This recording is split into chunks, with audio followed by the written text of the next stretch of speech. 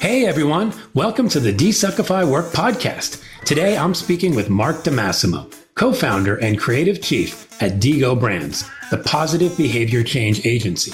Digo is the world's first creative agency focused exclusively on promoting better habits by building brands and businesses using positive behavior change marketing. I think Desuckifying Work falls under the positive change category, and we spend a lot of time talking about that. In fact, this is our longest episode to date, chock full of desuckified goodness. We talk about the value of curiosity and how it helped Mark survive the ego-crushing early days in his career. And we talk about the role of belief and faith and suffering in the work world. And we talk about how work can feel like torture and why that can either be tragic or transcendent. This discussion has already created some positive behavior change for myself, as I'm more motivated than ever to make this Desuckify thing happen. Woo-hoo. I hope you come away feeling the same.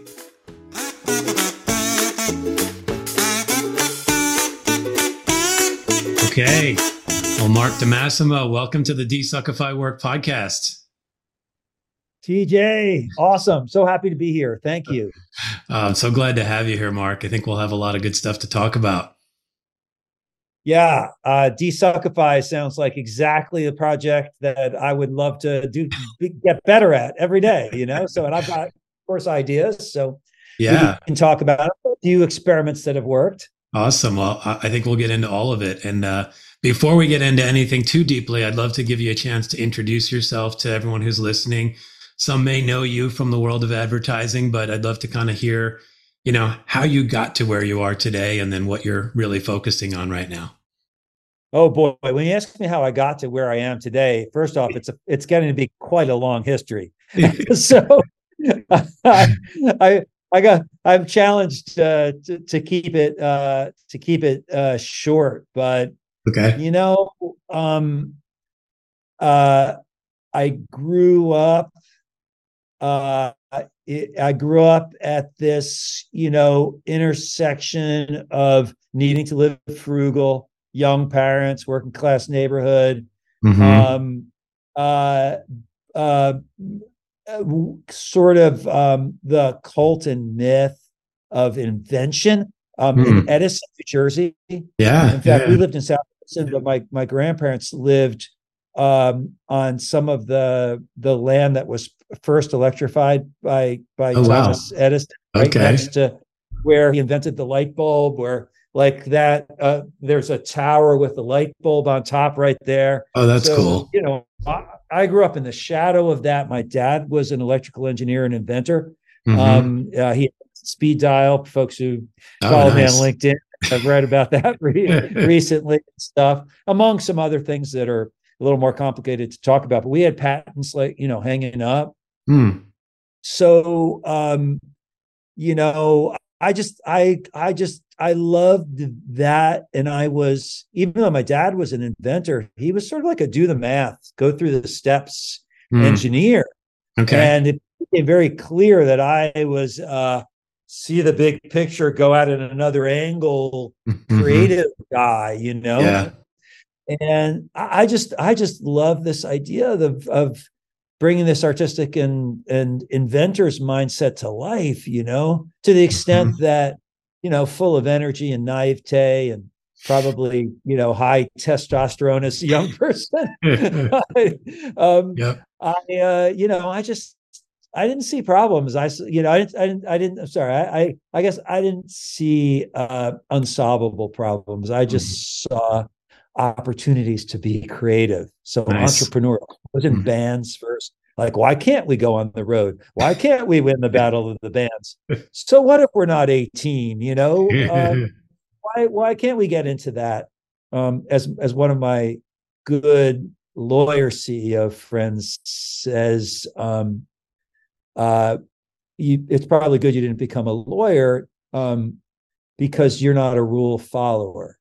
So I said, you mean that I'm a criminal? He said, no, not at all. But you like to invent.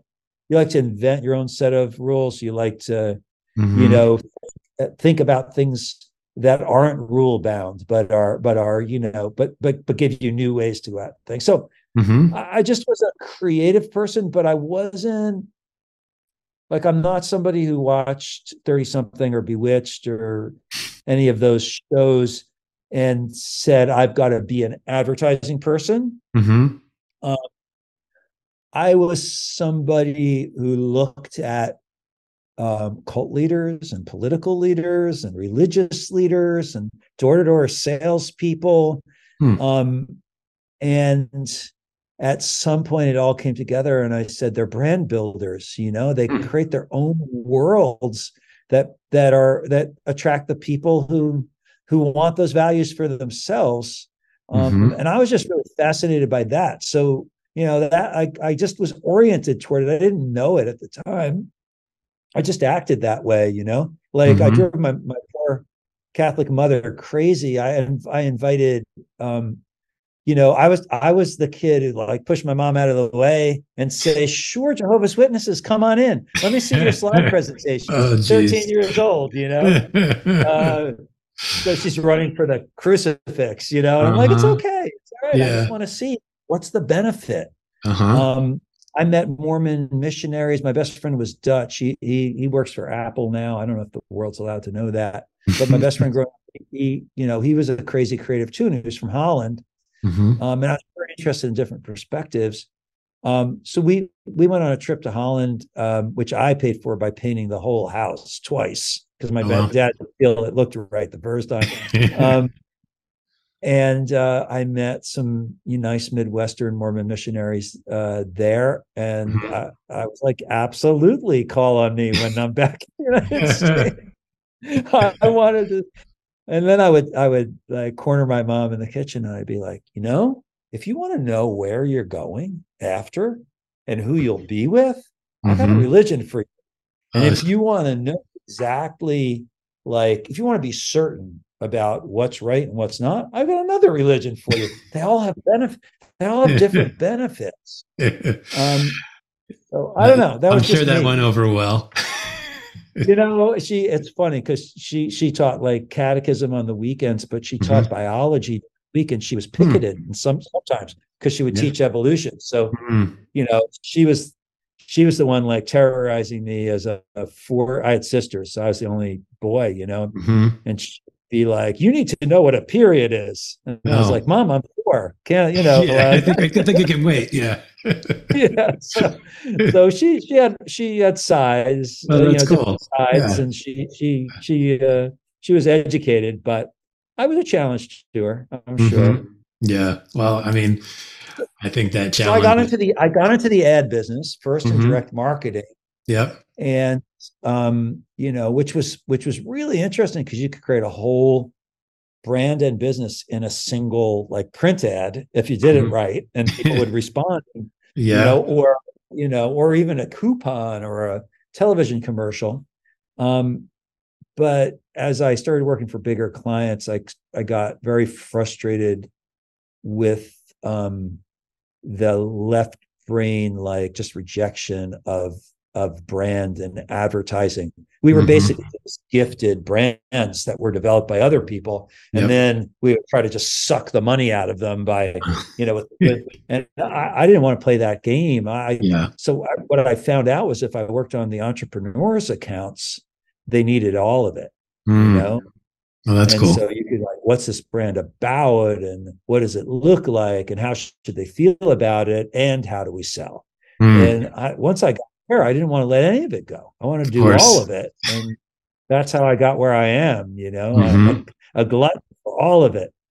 Yeah, I mean, it's interesting, right? Because I have some similar experiences. I definitely lived in the direct marketing world, and I get that feeling because there were times where it was very much sort of fed to you, and you had to just kind of go with it. But then you did occasionally get these opportunities where it was like, oh, I'm building something. And for a kid who was super curious and had an inventor father, like, I'm sure that's just suddenly like the light bulbs went off for you. To come back to the Edison story. Thank you. Yeah, you pulled those themes together, but I can see what makes you a great coach, because you just kind of nailed those connections, in one sentence. But you're exactly right. It was addictive, because you have those number of moving parts, and you've got that psychology moving part, and you've got the visual, and you've got the words, you got the timing. It's all of these moving parts in your invention. And there's nothing, and then there's something. And you're right, sometimes in direct, you can't, you were like, especially when I was young, I'm like, I can't believe that they're letting me and a couple of other folks here create this whole business. Big companies like AT&T would come and they'd be like, we want to create a whole new category of credit card that's going to be both a phone card, and it's going to be you're going to be able to get points on it, and you're going to be able to, use it for various things, and figure out what it's about, what to say about it, what it looks like, all of it. Oh my God, this is a great game. Yeah. How often do you get to play such a kind of complicated, creative, fun game in life? And then you get measured, did it work? And if it works, I actually, for the project I'm talking about, I came up with, as part of the briefings, they said they made a decision that they wouldn't charge an annual fee. And it was early on, and now there are lots of no annual fee cards, but back it was early on. Their lawyers basically said, if you say up front that you're not charging an annual fee, you can't come back later and start charging an annual fee. At that time. Now lawyers have figured out what to do about that. So I heard that in a briefing, and then we were saying it's free. And so I'm sitting there and thinking, how do I beat it's free? Came up with this.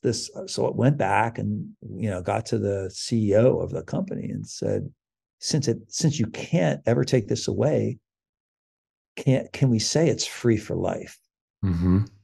Because people might even not even believe it's free, but if you say it's free for life, that's a pretty bold-faced lie. If it's a lie, I think people will. He said, sure, we could test it. So I actually think so. Basically, by day 2, it was the second most held credit card in the country. So one, it really worked. It knocked down AT&T's operator systems back in the day from people trying to figure out how to get it. And then it was a really successful business for a couple of years, but I actually think that I may have bankrupted that business because they got enormous numbers of folks who, especially older folks, enormous numbers, and they could not figure out how to make money out of them. They finally sold the whole thing to Citibank to figure out eventually. That's interesting. So yes, I learned a little bit about the business cycle there and about offers. If you have a lost leader, you better have a profitable follower. Yeah, I mean, it's interesting hearing you talk about all of that, because it's not only interesting in and of itself as a story, but I think, when I'm coming from this perspective of desuckifying work, like I hear the opposite of sucky work in what you're saying. Like I hear your excitement about it, your curiosity about it, your wonder. And then even the learnings that came, and it was like, oh, it was a good idea, but then there was no way to make money of it. And it sort of gave you this bigger business perspective. It seems like that probably, one, made life interesting at the time, but two, as you founded your own agency, and you suddenly had a lot more information to work with. You weren't simply a creative coming in and starting an agency. You were a creative who had learned some hard fought business lessons as well. Do you think that helped you along the way? I think absolutely. I think, desuckifying work for an individual is it's an easier project, and it's an easier project to talk about than desuckifying work for everyone. Because I could say, if you have those values of not just being in your role, but thinking about the context of your role and being a business person, being a leader and all of that, that it will desuckify work. I'm sure there are folks out there who are meant to be the writer, and they get no joy from from taking these other perspectives Mm-hmm. that I do. And I do think that we all have different genetics, and we all have different background, and therefore we have, different natural things that light us up, right? Mm-hmm. But for me, I I I grew up in a time, and place, it's like the people the people who were kids in World War II are parents, Mm-hmm. and and some of them, still traumatized or whatever. I had a guy who was a Nazi youth, not by choice, Right. across the street, because everyone Yeah. else, all the older men died, so they just came and took the 15 and 60-year-olds and called them Nazi youths and put them on the front. Oh, And geez. this guy, he's now gone, so I think I could say this publicly. He was as dumb as a stump. This poor guy, Mm-hmm. but but he cared and he tried. But like, the men are gone. He's thrown up at the front. First time he sees a British soldier, he runs across and gives himself up. Mm. He's back in London, and now he's fishing unexploded bombs out of the Thames. Wow. Average, I looked this up. Average life expectancy 3 weeks. He survives the rest of the war. Wow. He's sent to the U.S. He is more or less immediately drafted and sent to Korea. Oh, geez. Now, at that time, there's not a live war. But he's sent to Korea, ends Mm-hmm. up serving 12 years, and then he's just kind of released into America. So these are the people I Yeah. grew up. And then the Vietnam War is on television. Mm-hmm. And my parents are young and distracted. My dad's reading his newspaper, and the Vietnam war is on. I'm Mm-hmm. seeing, like, the second before somebody gets shot in the head when I'm Yeah. 9 and 10, and there are arguments all around, and I'm thinking as hard as I can, why do people do what they do? How do people believe anything so strongly that they would kill or die for it? Mm-hmm. Because I'm going to get drafted and sent over there. It's not even that long. You're Right. nine. Mm-hmm. And that at that point it was less than 10 years away. Yep. So I needed to know, how did anybody get that level of conviction? I sure didn't have it, or know Mm-hmm. how I could. So I got really fascinated by how people convinced themselves, and what made people convincing. Hmm. Um, and so I think it was really a sort of an existential thing for me. How do you create peace if you don't understand why there's not peace? Mm-hmm. And also, how do you decide, because you don't know how long your life's going to be, and you're not necessarily in charge. How do you Mm-hmm. know what's worth dying for? And God forbid, how do you know what's worth killing for? That seemed like impossible, especially Mm-hmm. given I was being taken to church all the time, and they were telling me, "Do not Do kill." not kill. Yep. Jesus was not a soldier, Mm-hmm. so you know, um, so I needed to work this stuff out. But the more I got into it, the more I realized that for me, there wasn't an answer about what ultimately to believe, other than I believe that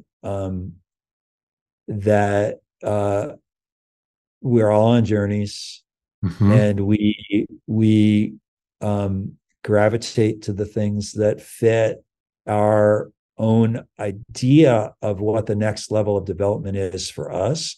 And I think we Mm-hmm. do have some internal guidance, if we can tap into it, about what feels Mm-hmm. like the right next step for us and all of that. Yeah. And there are a lot of stories that can inspire us or distract us, in a sense, from our own Mm. inner compass.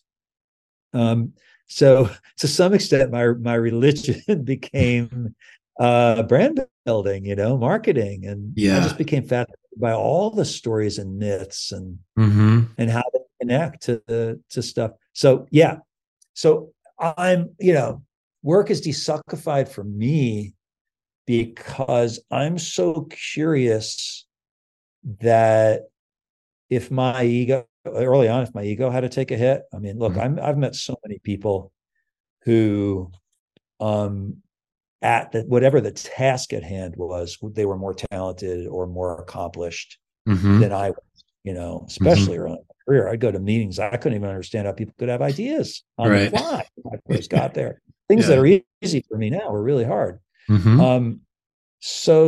God, I'd be so excited about their ability to create an idea that I admired, or create work that I admired. My love for the process, my love for great work, great solutions, and my love for learning made up for the suffering, for the torture, my ego being regularly crushed. Oh, wow. That's interesting. And then when I got to seek out my own kinds of clients and stuff like that, basically said, I'd rather suffer working for a visionary like Steve Jobs, who I didn't, except for indirectly, ever get to work for Steve. And I know some people have, so I want to make that clear. I'm not claiming that. I did work on some Apple stuff. Well, he was there, but I didn't have that direct experience of him. But still, I said, I because I believe, in a sense, there's no one right brand for everybody, and therefore it's not even rational, in a sense. It's not wholly rational what a brand should be. Having somebody with a fantastic confidence in their irrational vision, but pragmatic enough to make sure it's a vision that serves enough of a market that it works. I want to learn from people like that. I'd like to be someone like that. So I think that was the other thing. My goal was, I want to be able to create brands. I don't want to just write books or write ad campaigns. I want to be able to, have that power of creating brands and businesses in the world, because then I work for myself, having fun doing experiments, working with the kind of people I want to work with. Yeah. So that's simplified work for me. Yeah. Which, I think it comes through loud and clear, right? I mean, I can hear it in your tone and in your excitement. It's really interesting to hear you, sort of use this connection of, brands sort of became your religion, and whether you take that literally or not, I don't think matters as much as just religion as a substitute for the idea that it's just something that you felt connected to that made you feel bigger than just yourself in some way, right? It somehow took you out of simply being you and sort of feeling connected to the process of creation. I hear that when you talk about some of your stories, right? The process of connecting with different people, right? I mean, it's not simply working with like-minded folks. It's like, I want to work with that person who seems completely nuts, but there's something there. And I want to see what happens when we butt heads and see what happens there. I mean, I feel that. And then I love the notion you mentioned about, that it almost felt like torture. I think I saw that you had posted something, and there was a quote from Seinfeld: "Find the torture you're comfortable with and you'll do well." And it really resonated with me, and I'm sure it resonates with you because you posted it, but it's kind of like, that's a bit of what I hear also when you talk about this being your religion. It's like, belief and faith and all that, that's not supposed to be easy, right? There is supposed to be some sense that it's like, it's taking a lot out of you, but then it gives it back, in multiples. Does that resonate for you? Yeah. I mean, it's interesting because it's really come up quite a bit. You've quoted from something I put on LinkedIn, but it's really come up quite a bit in the LinkedIn conversations that I've had today. And someone responded to that Seinfeld quote with a Bukowski quote: "Find the thing you love and let it kill you." Yeah. And my response to that was like, that. But it's interesting because, I mean, I didn't write this long, but what I had in my mind was Bukowski started Catholic, and sort of trended toward, Buddhism and end stage alcoholic, right? But whereas, Seinfeld started, I think, sort of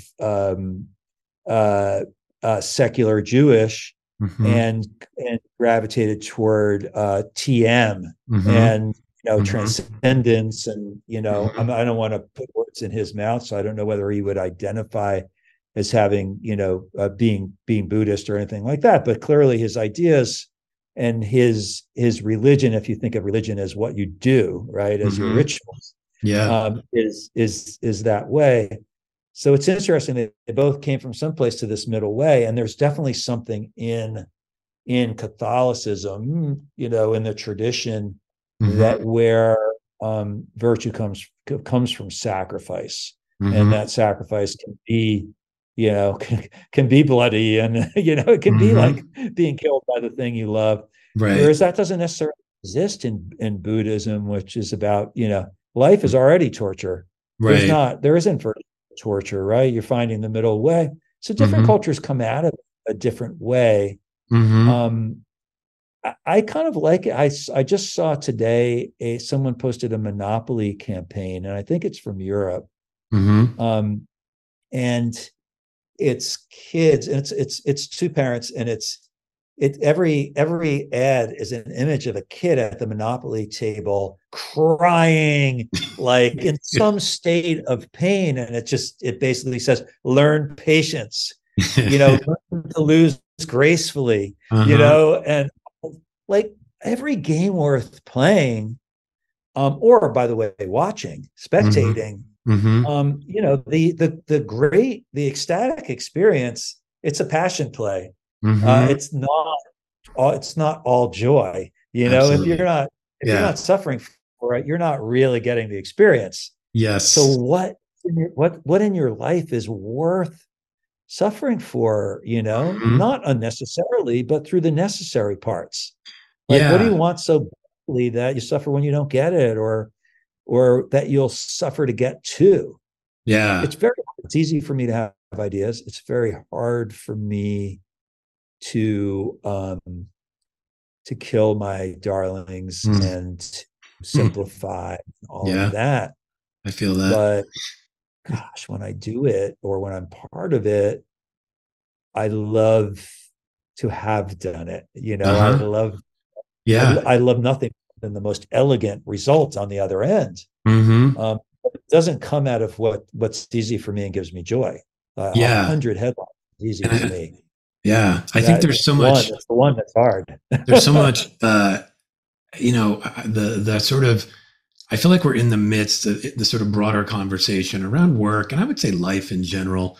We're sort of struggling with all of this. There's probably one extreme that might be like sort of what you might go to like toxic positivity, where it's just like, right, only lean into the joy, only lean into pleasure, like, and put a happy face on everything you can.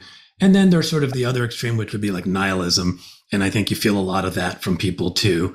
And, sure, yeah. And there's this sort of rich middle ground that I think where those of us who are interested enough are playing in, which is, where is that balance of, I'm willing to work and suffer and feel pain, feel rejected, in service of something. And that may be something that evolves over time. It may be something that you find when you're 25 and you just stick with it and try to grow with it.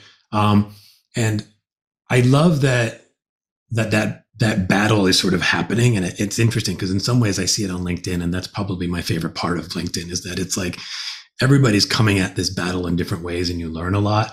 And I think you guys as an agency, you've kind of landed in an interesting space, right? I mean, you started as this cool, interesting hybrid of sort of direct and brand, which is sort of a lot. And in more recent years, you've gone into this space of positive behavior change, and which is a term that some people might be familiar with and others may not. So I'd love to hear your take on, one, what is positive behavior change, and what got you thinking that way in terms of the work you do for brands? Thank you. Great question. if you're lucky, if you're lucky, you work on the things that you want and need, and for me, um, I kind of arrived in adulthood, call it 18, 19, 20, 21, far from finished. How do I deal with my emotions? How do I deal with my anxieties? I've noticed this about a lot of the creative people that I've worked with, that I liken the imagination. I liken my imagination, but I'm not trying to claim it as only mine. I mean, well, a lot of creative directors I've worked with and for have been this way too. But I think of our imaginations as like thoroughbreds. And you get on top of a thoroughbred and you don't know how to ride it, and you are dead. And so, they end up with anxieties and then panic attacks, or they depress themselves because they can imagine in 3D Technicolor, whatever their emotions are leading them to imagine, which can mean they can scare the F out, out of themselves. And so, that's the way, that's kind of I was on the, I was coming up with, band ideas and business ideas and, innovations and all of that, or I was coming up with things to scare the hell out of myself. And I needed to learn how to deal with that. And this relates to what you said about positivity and toxic positivity. A lot of people are allergic to that word positive. We say we're positive behavior changing because they associate toxic positivity. Yep. I had some friends, like way back early in the 80s. So I'm in my early 20s then. They're in 12-step programs for addictions. And I didn't have addictions. I come from a family where if we have our third drink, our eyes get crossed and we don't feel good. So we have a real difficult time developing alcoholism or anything like that. But I felt like I needed meetings. So, I went to some open meetings with a couple of my friends who were in AA. And like, here were people, I expected to feel sorry for people. And here now, I had people stood up and I was like, these are my gurus. Like, there was one guy stood up and he's like, let me tell you what I did. I made myself a sandwich today. And I gave it my attention, and I wanted to take care of myself. So I made myself a really nice sandwich, and I ate it and I enjoyed it and I felt good. And some people will hear this and they'll think that I'm, feeling cynically about this person or making some kind of joke or whatever. Right. All I can tell you is I wanted to follow that guy home. He was probably, 66 at the time or whatever. But I felt he had found something, in life, the ability to take care of himself and do ordinary things and feel good. That I wanted, striving for something I didn't have, not needing to fix it, not trying to tamp it down. So I did follow him and I said, would you be my sponsor? And he said, well, you first have to admit you're an alcoholic. And I said, well, I'm not an alcoholic. He said, are you sure? Let me ask you some questions. So he asked me a bunch of questions and he said, well, this is the first for me, but I don't think you're an alcoholic. So I can't be your sponsor. Right.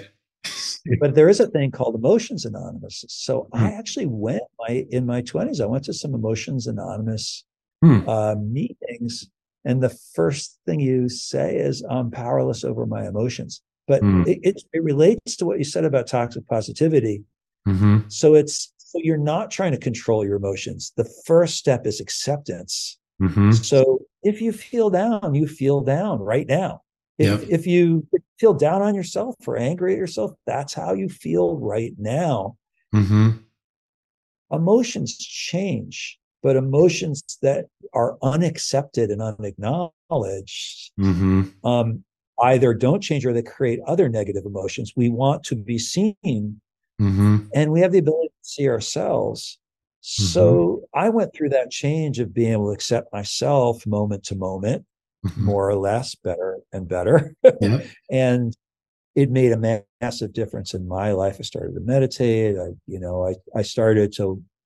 I saw other people, and I saw that nothing and no, I never met anybody who didn't get better if they could tolerate sticking through the hard parts. And I did see people who, whenever they got to the same hard part, disappeared or blew up or went back to a drug or whatever. And that's the hardest case, because you could, having seen everybody else, you could see, oh my God, it's there. It feels like the crisis, but it's actually you're just it's a hump. You can get over it. Yeah. But I was like, all right. I learned from that. I realized, okay, it's dark. It is darkest before the dawn when it comes to your own emotions and adjustment. So I got that for myself. So that's why, I was like, my first priority: did I want to make money? Yes. Did I want to have a successful agency? Yes. Did I want people to say I did my best work there? Absolutely.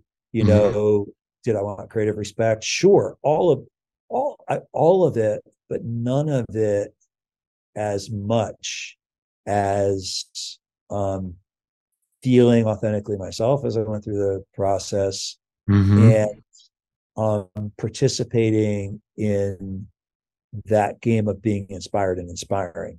And would I sacrifice some degree of those other things? Sometimes all of those other things, and at other times some degree of those other things, in order to stay in that zone.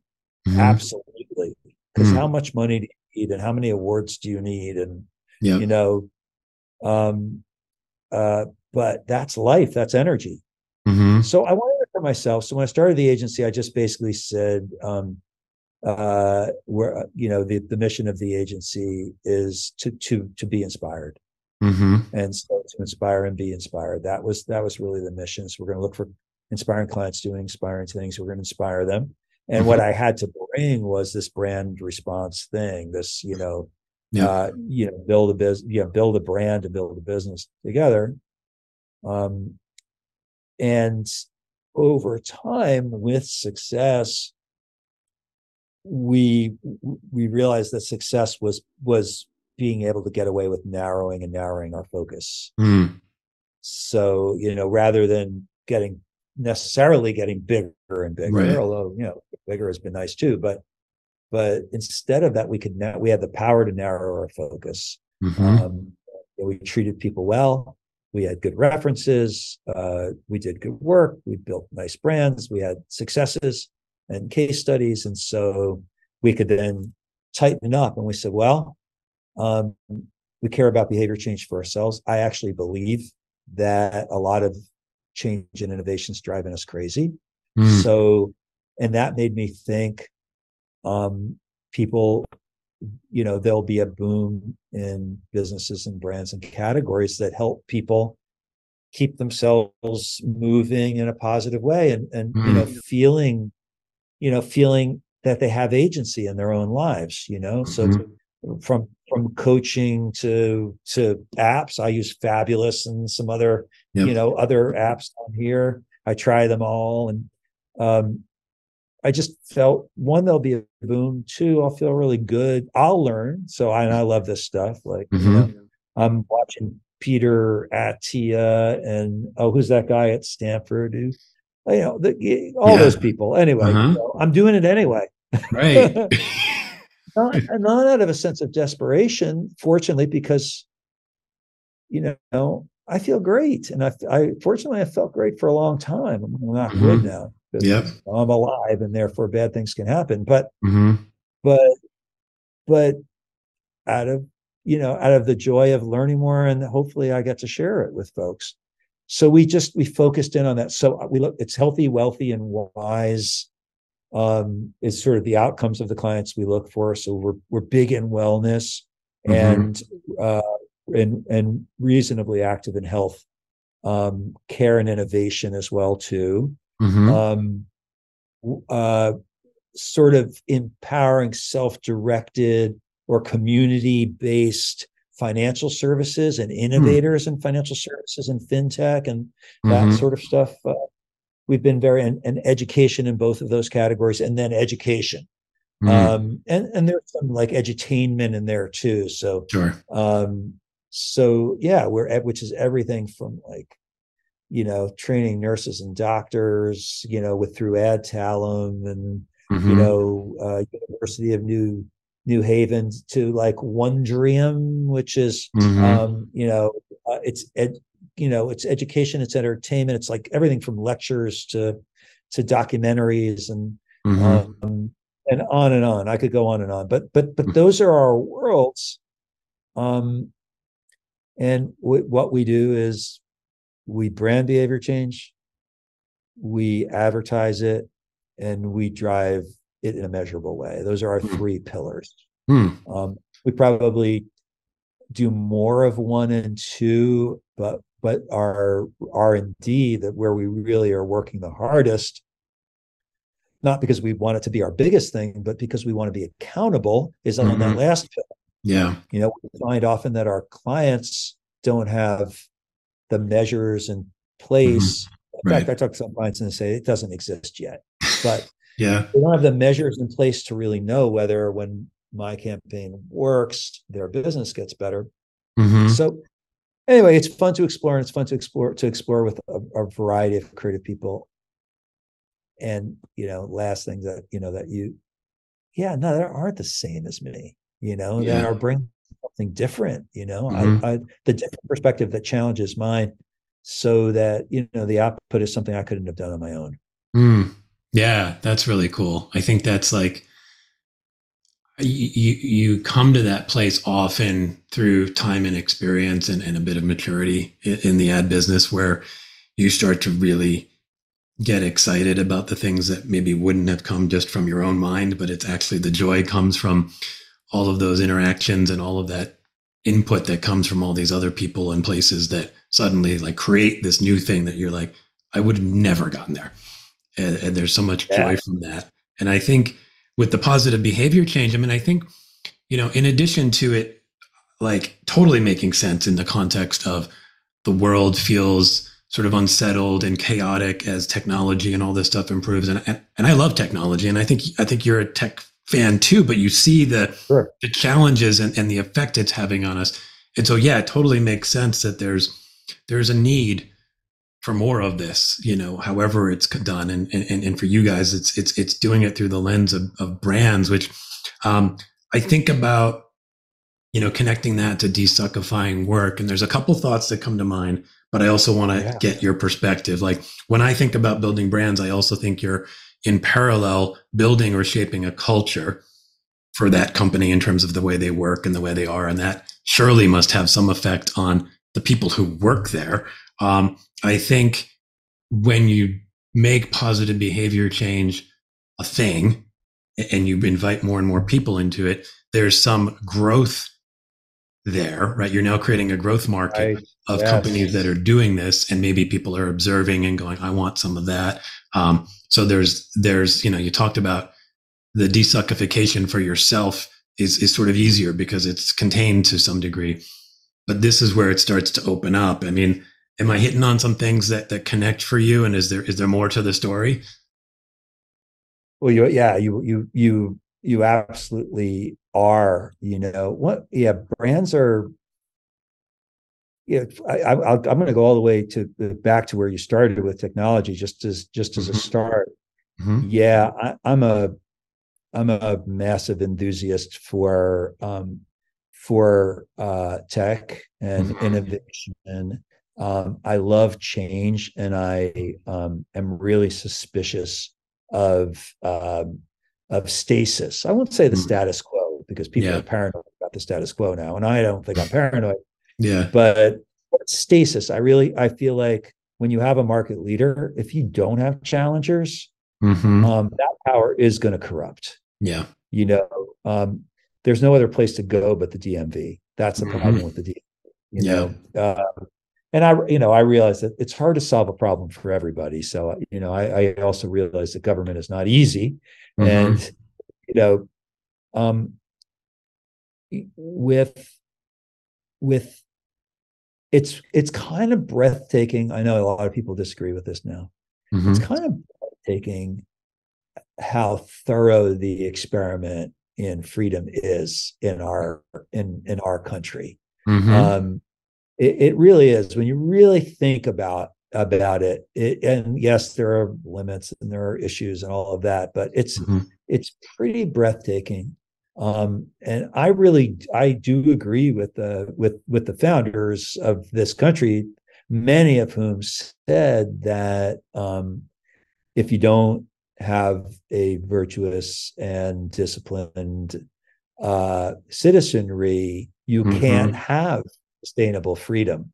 Mm-hmm. What that means is, if you really want to make the most of tech and you want to make the most of a market that's mostly free, Mm-hmm. and and a culture where you really get to make choices, you need systems at the individual level. That's disciplines, Mm-hmm. mindsets and values. Um, you need at company level or organization level cultures. Mm-hmm. And brands are sort of like signals of culture, right? Mm-hmm. They're the signposts of culture, so people can find their ways to the cultures where that have the things they want to get, right? Yep. And then you also need systems at the regulatory and legal and governmental level. You Mm-hmm. need all kinds of systems at all kinds of levels. Mm-hmm. Otherwise, freedom becomes chaos Mm-hmm. and that doesn't lead to anything good. Yeah. Certainly not directly. Yep. So yeah, brands are that. Um, there is one simple. The thing is, if you follow a lot of I don't think people intend this, but if you Mm-hmm. follow a lot of the trend of conversation now, um, people feel, often for very good reasons, traumatized. Mm-hmm. Um, and um, trauma, when you've experienced trauma and you're in a state of post-traumatic stress or disorder or whatever, um, uh, change things trigger fear, Mm-hmm. right? Fear state, and Mm-hmm. you're easily triggered. And when you're operating out of a state of fear, it is hard or impossible to get access to the states that desuckify work. Mm-hmm. Yeah. So No, you're right. because you're operating above the line, you're operating in creativity. Mm-hmm. I'll go back to what I said before. Now, if I'm not saying deny that, if you feel below the line, if you Mm-hmm. feel fear, in a sense, the best way to deal with it is to accept it and accept that that's where you happen to be at the moment. Maybe give Mm-hmm. yourself some love, give yourself some reassurance, or just give yourself the gift of being real with yourself if no one else is, right? Mm-hmm. And where I am right now. If you do that, you'll find it changes, right? And then maybe you then have access to a creative state. Um, Mm-hmm. I I think if we all live in fear and trauma and just try to take the pain out of work, that then the work sucks. Yeah. And when the work sucks Yeah. because there's no work without suffering. That's why they call it work. That's what they pay Mm-hmm. for. Yeah. So unless something inspiring comes out the other end, work sucks. No Mm-hmm. matter how um, how diverse, open-minded, friendly, non-bullying. Mm-hmm. You know, no matter how non-negative your culture is, Mm-hmm. I believe in all those non-negatives, and I actively pursue all those non-negatives. Mm-hmm. Non-negative is not enough. Right. Yeah. Um, That's not the positive. experience of excellence, and I used to just my whole career, I would ask folks, where's the best place you ever worked and who's the best person you ever worked for? Mm-hmm. And I have never heard so and so was so easy to please. Yeah. And it's just, whatever I brought, it was like Mm-hmm. thumbs up. Mm-hmm. I've never Yeah. heard that. I've Yeah. always heard like uh that that I wanted what that person had in terms of the Mm-hmm. work out. That person was tough, Mm-hmm. sometimes hard to understand, Mm-hmm. challenging. But wow, there's a chance of doing the best work of your career. And Mm-hmm. yeah, we were competent, even though it Yeah. was crazy. That's Mm-hmm. that's what I that's what I so that's hard. That's hard. That's a hard leader to be because Yeah. you're not pleasing people at every moment. You're challenging Mm-hmm. them. Yeah. Um, so yeah. But Yeah. yeah, so the work can't suck. That's one of the most important things. Yeah. And I mean, no, go go on, ahead. yeah. Well, I'm just saying that I don't just mean, I don't just mean the creative output. I mean, Yeah. whatever the work Whatever is, it is. Yeah. Yeah. I mean, I think that's a really interesting point, right? Because like you said, the suffering will be there, coming back to what we were talking about earlier, right? I mean, what are you willing to suffer through? What are you willing to be tortured by? That's happening. Like to some Yeah. degree, there's going to be some level of suffering and torture when you do any kind of work. Yeah, if you don't walk away with some level of satisfaction, pride, excitement, joy, whatever, inspiration, to use the word you guys were using there, like, yeah, that's when you get a lot of what I think we've been seeing over the last few years is, there's been the trauma and then there's been the workplace, people trying to maybe work through some of that trauma in the workplace. And there's a whole bunch of reasons why that maybe wasn't a good idea to start with, because like you said, you need to recognize the trauma first, Yeah. and Release acknowledge the feeling. it. But I think, when you think about the idea of brands and positive behavior change and on all of the freedom experiment, I thought was really interesting of America. Like brands in some ways are playing a role that is different than they used to because of maybe the decline in some of the cultural institutions around religion and some of those other things, which Yeah. I'm not going to judge that as good or bad, because I think everybody's going to have their opinion on that. But I think what's clear is there is a need for some cultural institutions to provide things like meaning for people, to provide things like growth through suffering, all that kind of stuff, to provide inspiration, aspiration, and to the extent that brands can play a role in it, I think that's really cool. I think on a broader scale, I think we need all of it in some measure, right? We need some balance of things that help us make sense of all this stuff. When you think about the positive behavior change you do on behalf of brands, does that, I imagine it does, but does that apply to your brand? And if so, how does that show up in terms of the way you've sort of nurtured your culture at your company? It does. It does. It has to.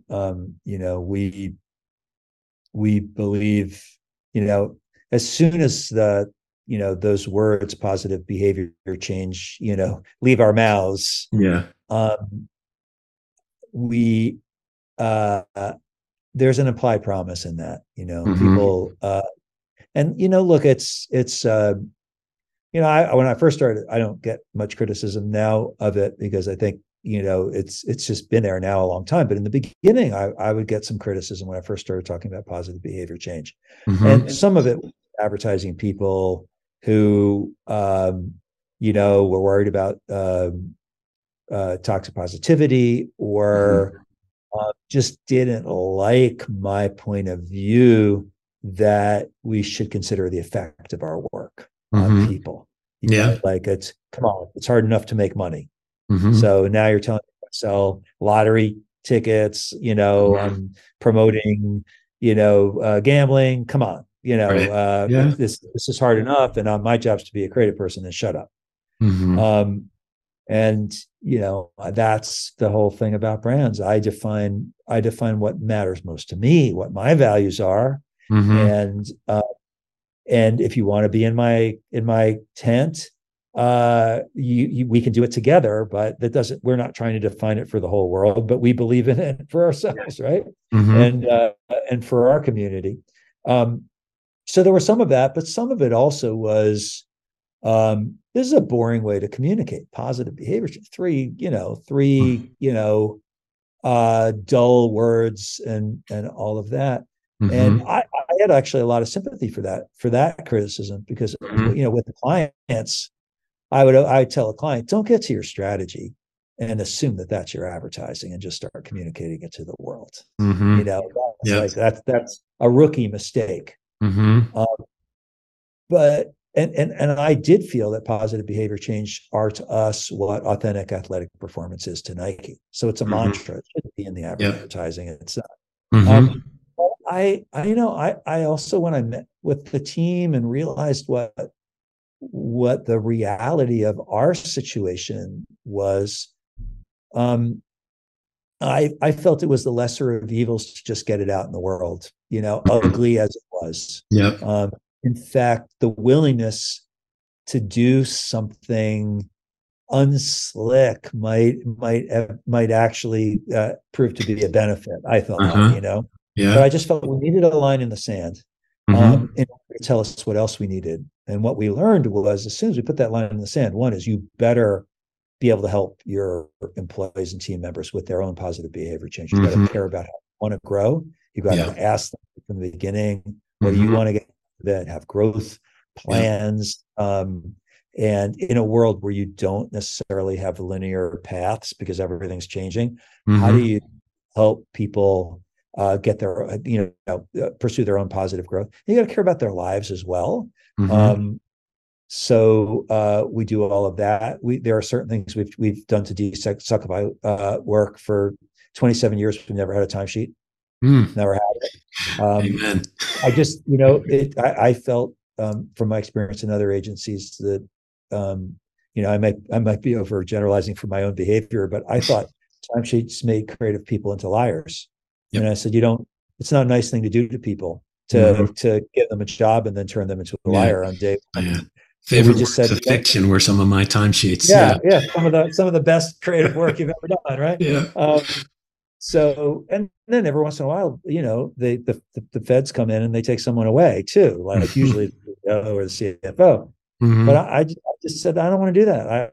I think we sell value, we don't sell time, and we're going to find a way around it. So one, we don't do that. Two, early on, we said, we're a work from anywhere, work freedom, we called it, work from anywhere culture.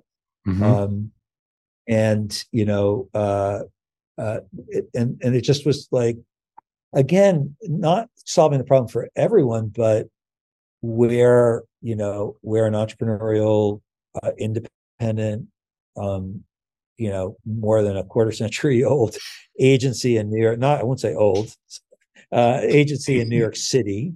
We're in the middle of a pandemic. People don't want to move to New York City in the middle of a pandemic. People would love to work for a real New York City agency. And maybe the best people everywhere are better than the best people somewhere for us. Try it. Get ahead of it. Be entrepreneurial. So that's worked really well. That requires us to be really thoughtful about culture and how we connect. Connections are really important, and that's you can't do that unconsciously when you're work from anywhere. We still have an office in New York. Clients like an agency with an office, and people also like to go to an agency with an office, even if they don't go to the office. Right. No, I get that. So what are you doing on the culture front? What are you doing to sort of nurture that side of the connectivity? Wow, it's really a lot, and it's also a lot of it is in shift right now as we really think about what's working best and what isn't. First off, we've got I would love to shout out Kenny Thacker, who is our DEI catalyst at the agency. Catalyst is what he calls himself, but catalyst is what he truly is. I mean, he's, for me, if he didn't know a thing about diversity, equity, and inclusion, he would still be on my advisory board as a creative entrepreneur, and as a social entrepreneur too. Oh, he saw problems that weren't getting solved, and he got people around him, and he just went to solving those problems. He created organizations for people of color, really for the whole spectrum of diversity in New York City. He created training, and to get people into the industry and introduced to the industry that weren't being invited and didn't know anybody. And so we have a whole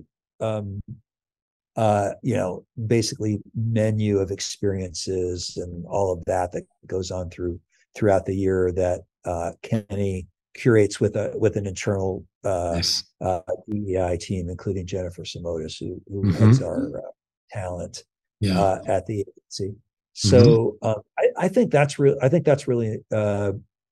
it's really important. I think a lot of people think of diversity, equity, and inclusion sort of as a duty, and I don't argue that they shouldn't. And I don't argue that I get what you're saying, though. Yeah. But I don't think I think that comes out from that below the line sense of fear and lack. And again, you can say, all right, this is true. We have lacks. We could do better. We we have things to atone for. Blah blah blah. But don't stop there. Right. True diversity is how creativity happens. It's in the disconnects that the opportunities are created. That's it's a kind of is diversity suffering? Actually, this may not be popular. It is. It is. It is if it's really working. If people aren't code switching, if they're actually,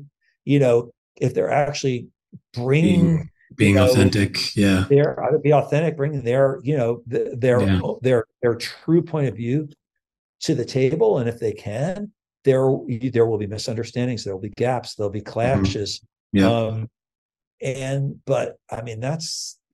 that's where great things. That's the good stuff, right? Yeah, that's the cauldron. So that's just one thing. We have educational things. Everybody has a growth plan. We've only just rolled out Growth Plan 2.0. I had a great internal team kind of working on that. I've got this place is piled with books, positive leadership, great sort of simple approach, but all comes out of University of Chicago. Kim Cameron. The Nimble company, Dr. David Gruder, Mark Smith, Tony Bodo, and I are all sort of part of this think tank consultancy that does mobility. Obviously I have my day job. So, but David and Mark actually wrote 2 books. Oh, nice. The Nimble Company and the Nimble C-Suite. So there's a lot of that, and then I'll tell you the newest thing is a recommitment to, if you're not driving your own learning and growth, you're wrong. I think there's just that challenge, it's fine. People can be incurious, but not at our place. That's right.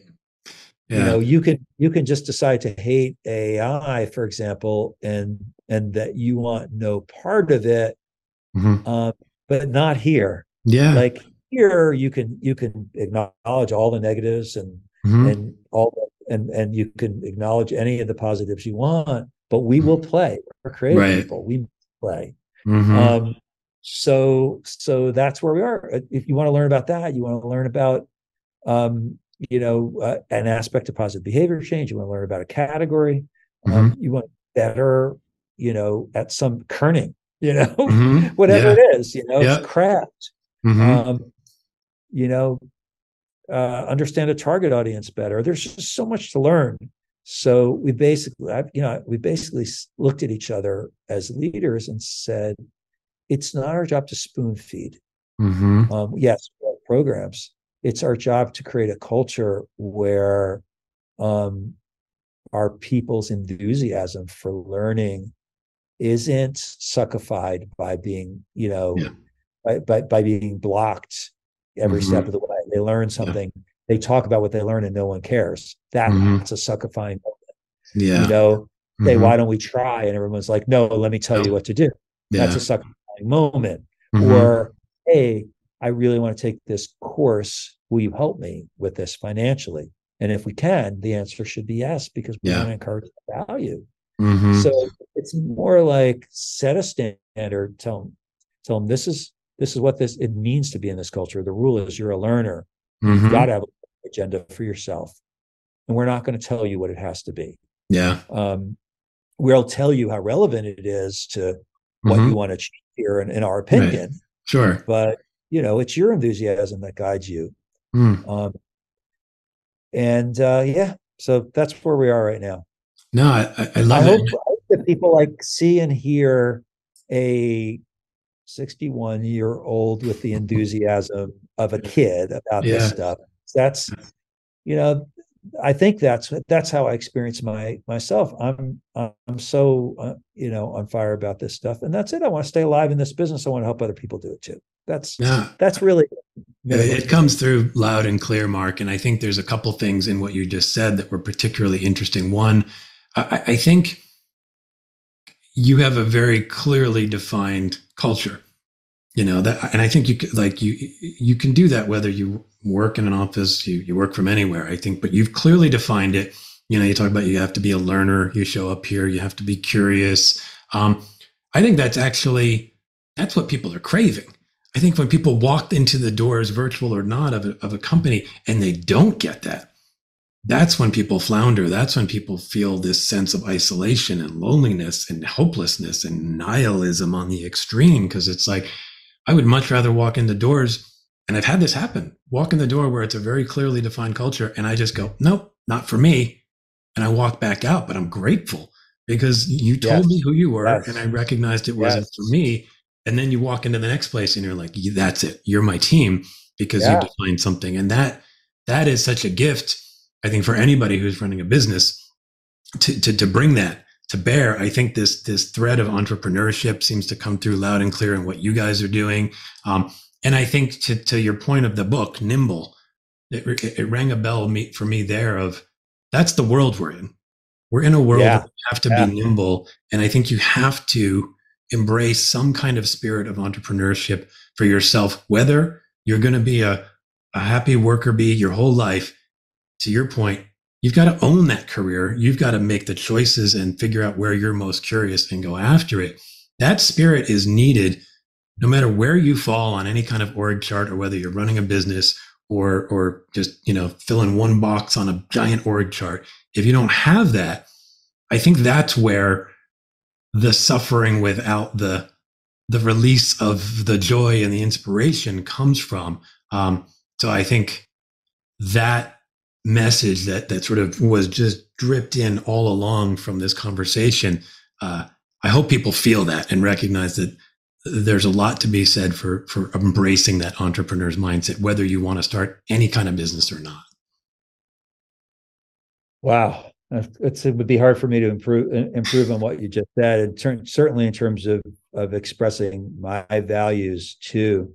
Where we are, I feel like the spirit of invention I talked about, in the spirit of entrepreneurship, it is we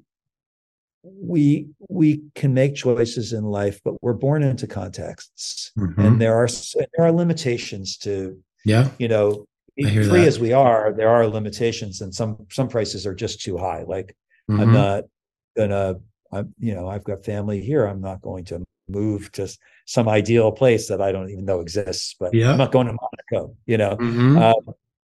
I live here, and sometimes we blame ourselves for the problems that the context we're in just gives us. Mm-hmm. There are people in Hollywood, like the studios are, they're in a battle right now. Mm-hmm. And there have definitely been evil people in Hollywood. We know that. Yeah, And no doubt. there have probably been some saints too, Mm-hmm. but most of the people there are people trying to achieve their dream, whatever it Mm-hmm. is. I want Yeah. to make a movie and not go bankrupt, and no one Mm-hmm. knows really anything about how to make a successful movie. Yeah. I want to get it funded and I want to get it made, or I'm a Mm-hmm. writer and I want to make a living and I want to produce good work. Mm-hmm. Um, and a lot of the conflict they're in, it's a symptom of the system, Mm-hmm. and it's uh it just is. So Mm-hmm. you have to kind of walk through. It's a suffering that goes with. I do think, I just last thing I'll leave you with. Yeah. So Shawshank Redemption, everyone's seen it, Mm-hmm. and in the Shawshank Redemption, there's a lot to say about that. I won't say a lot. The the nightmare is to become an institutional man, right? Mm-hmm.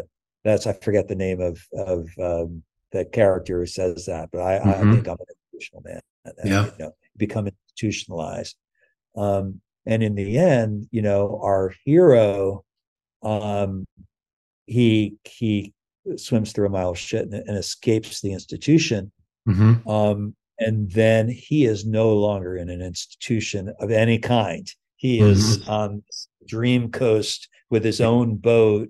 Yeah. And, at the very end, they give you that he has a friendship. Mm-hmm. But that's it. That's the institution he's in.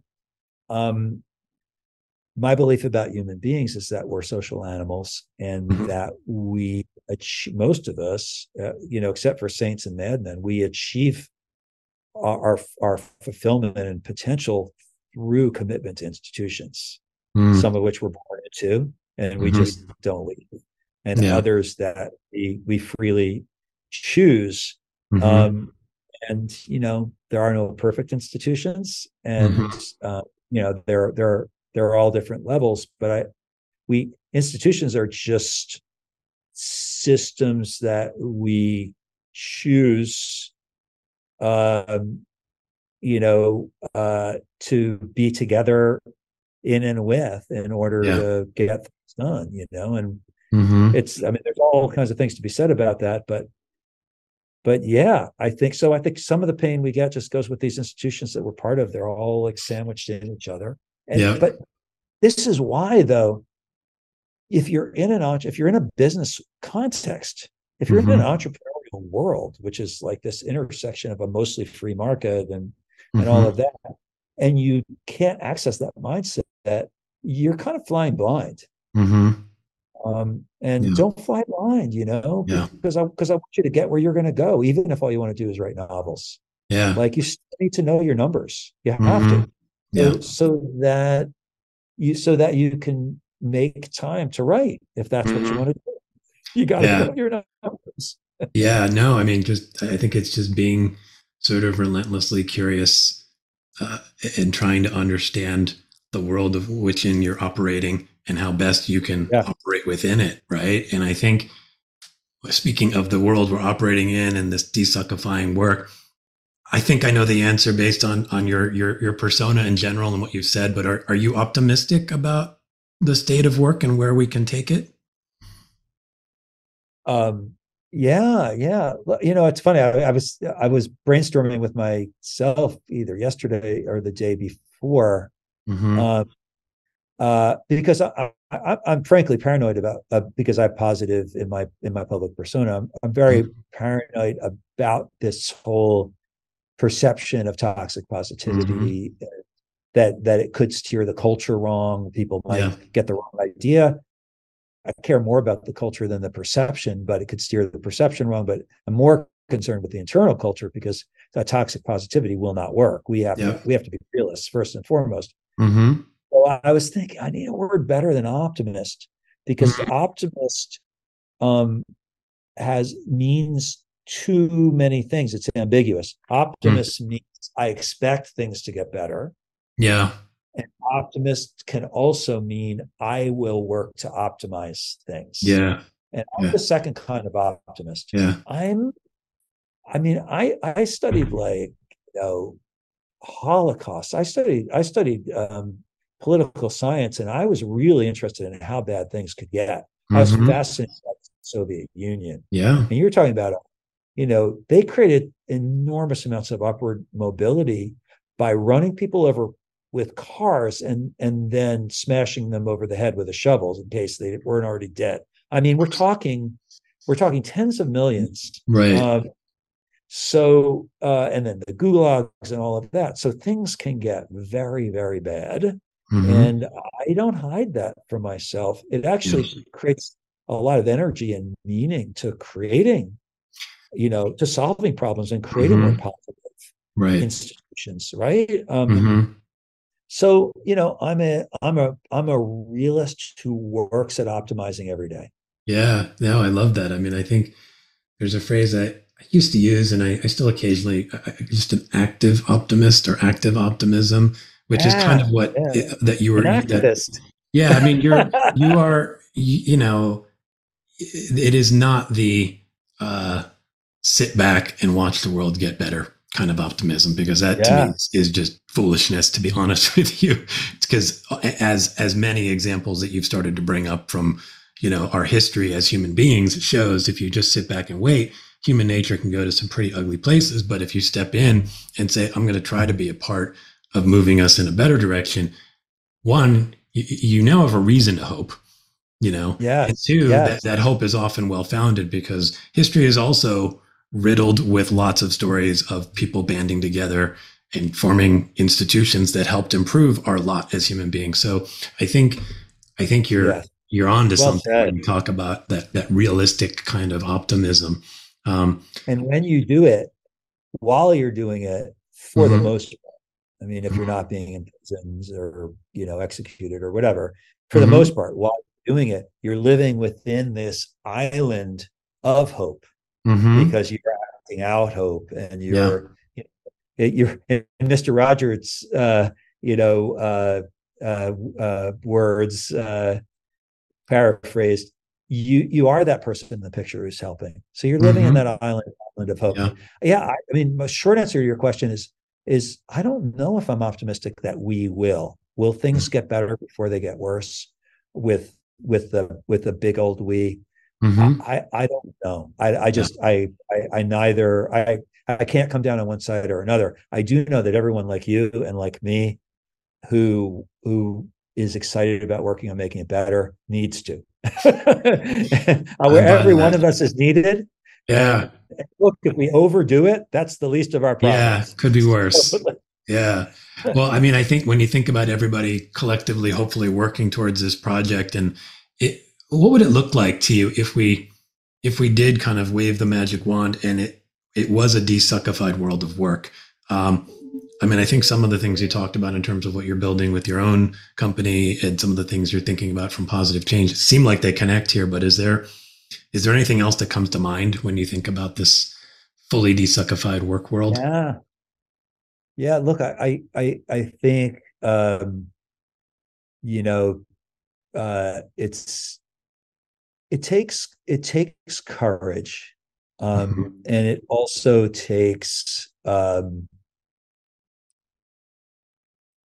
another kind of suffering, Mm. which is the willingness to see your own failings and limitations Mm. as a leader. Hmm. Uh, and I don't mean wallow in them. And I don't mean, Yeah. because I think that it's actually not humility when you think you're the most important thing in the world, and therefore your failings are All are, right. are so important. Hmm. But I think it's actually that lack of humility that keeps people from looking at their own failings.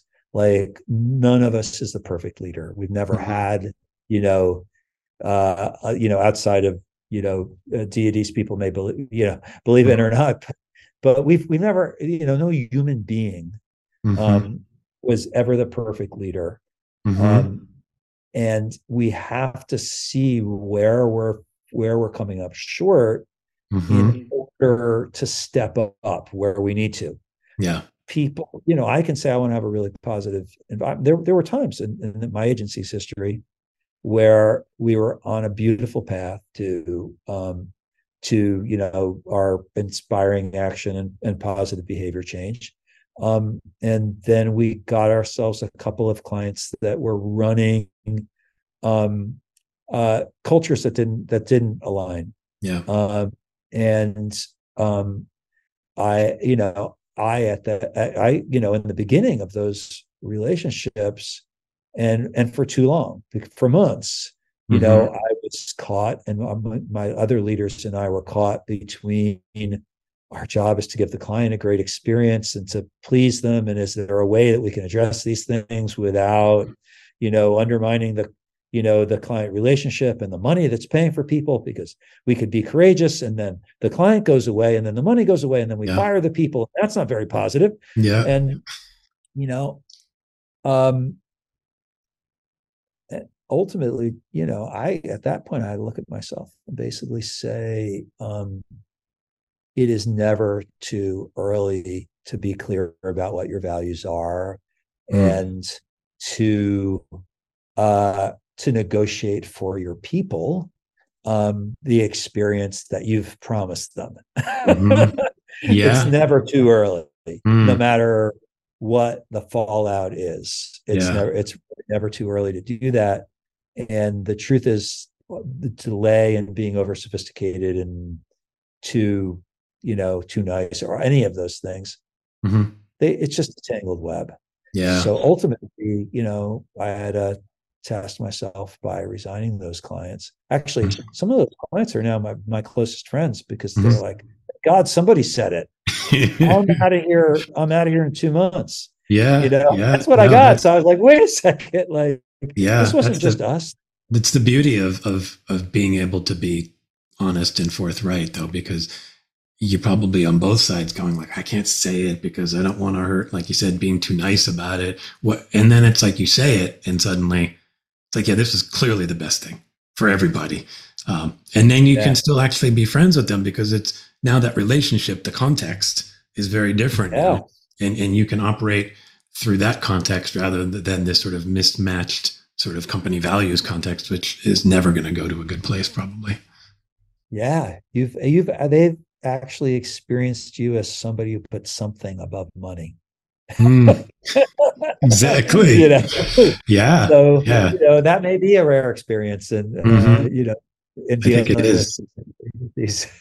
Yeah, no, I think it definitely is. And I think what I get from your answer here to that question is, ultimately there really is no fully desuckified work world. It's more like, let's just keep pointing in that general direction. Yeah. And it's going to be a bumpy ride, and it's going to have a lot of suffering and pain. But if we keep doing it, the general trend will be upwards, but never approaching perfection, which is perfectly fine. Right. Yeah. I mean, it's funny, because that's exactly what I thought coming in. Desuckify is like disinfect. And it's not like, hey, we did it so we can get rid of that leftover disinfect. We don't ever have to do that again. No. The hospital is permanently disinfected. It is a process. Yeah. You got to be scrubbing bubbles every day. Absolutely. Day. Yeah. The suck will creep. The suck will creep back in. If it doesn't come from the inside, it comes from the outside. Yeah. And you see it, accept we're human. If you don't, that's a form of suck too. Like people have to be perfect. That's a form of suck, because we're people. We're not perfect. Yeah. But we have to learn. And your ego can't be more important than the truth. Yeah. Yeah. I love that. Well, one last question I'd like to ask everybody, which is kind of a silly one, but if you're game, I'd love to have you add to the growing desuckified sound effect library. So I don't know if you've listened to anything, but I have cat sound effects. I love playing around with stuff, and everybody's, done something silly, maybe something that you've done with your kids or with one of your pets or just whatever. So do you have any kind of fun sound effect you can give us that will find its way into this podcast release somehow? Well, yes. And I hope this is an original. If not, I love sound. In fact, a whole other life early on, I even did sound effects before Oh, I got nice. into advertising proper. We Very were cool. doing sound, but this is something that's very useful when somebody says or does something that threatens to suckify a situation. Like, for example, sometimes these are good words, but in some situations, when you're really onto something, inspiring, someone says, well, why don't we just, or, Coke did so-and-so, so why don't we, just, or I don't know if that's a best practice or whatever. And so I think everyone should have this sound effect ready, which is wah, wah, wah. It's just the sound of wah, wah, wah. It's just the sound of Bringing the room down. Bringing the room down, the air going out of the balloon, Yeah. Wah, Oh my wah, God. wah. And then move past that moment.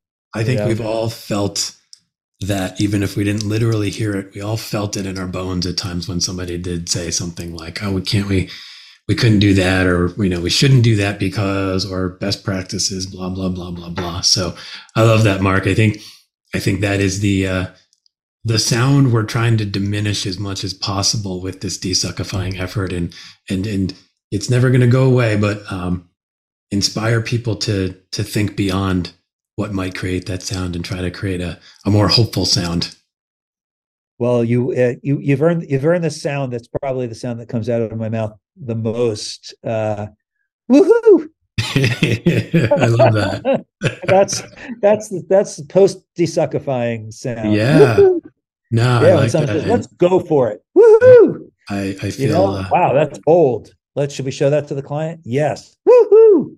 I like it. I feel gratitude for getting that sound effect out of you, Mark. So thank you. I think this was a really fun conversation, Mark, and I appreciate you coming on. We probably went a little longer than we thought we might at the beginning, but that's not so surprising. Knowing we both like to chat about this stuff. But before I go, just if there's any place that people can find you, what's the best way for people to know what you're up to? MarkDi, capital Massimo, Mark DiMassimo on LinkedIn. If you reach out to me and you want to connect, and you seem like a real person and not a scammer, and my standards are pretty low, I will connect with you. You can follow me, or you can connect with me. I love. I'm a pretty broad connector on LinkedIn because as you can tell, I love as you do. I love different perspectives. Absolutely, I love to be connected to people where I don't know what I can learn from them yet. So absolutely, it's probably the best place. digobrands.com, digobrands.com if you want to check it out. Cool. The agency. And, awesome, Mark. Well, I think I'm sure a lot of people will be checking you out because I can reassure everybody that you're a good follow. You're a wonderful person to follow. You put a lot of good stuff out there that makes me think in ways that I haven't necessarily thought. So you give as good as the stuff that you're looking to get. So I appreciate that. I appreciate you. And thanks for coming on the podcast. Thank you. I've loved seeing your evolution. And I feel like you as you become more and more yourself here in the world, you just deliver more and more value. So this has been a great conversation. Thank you so much. Thanks, Mark. We'll talk soon. Bye-bye. Forward to it. Thanks, everyone, for checking out the Desuckify Work podcast. And thanks to Mark for being an energetic and provocative guest. You can follow Mark and Digo Brands on LinkedIn and check out their site at digobrands.com. That's 3 easy ways to make positive change in your life right now. Bye, everyone.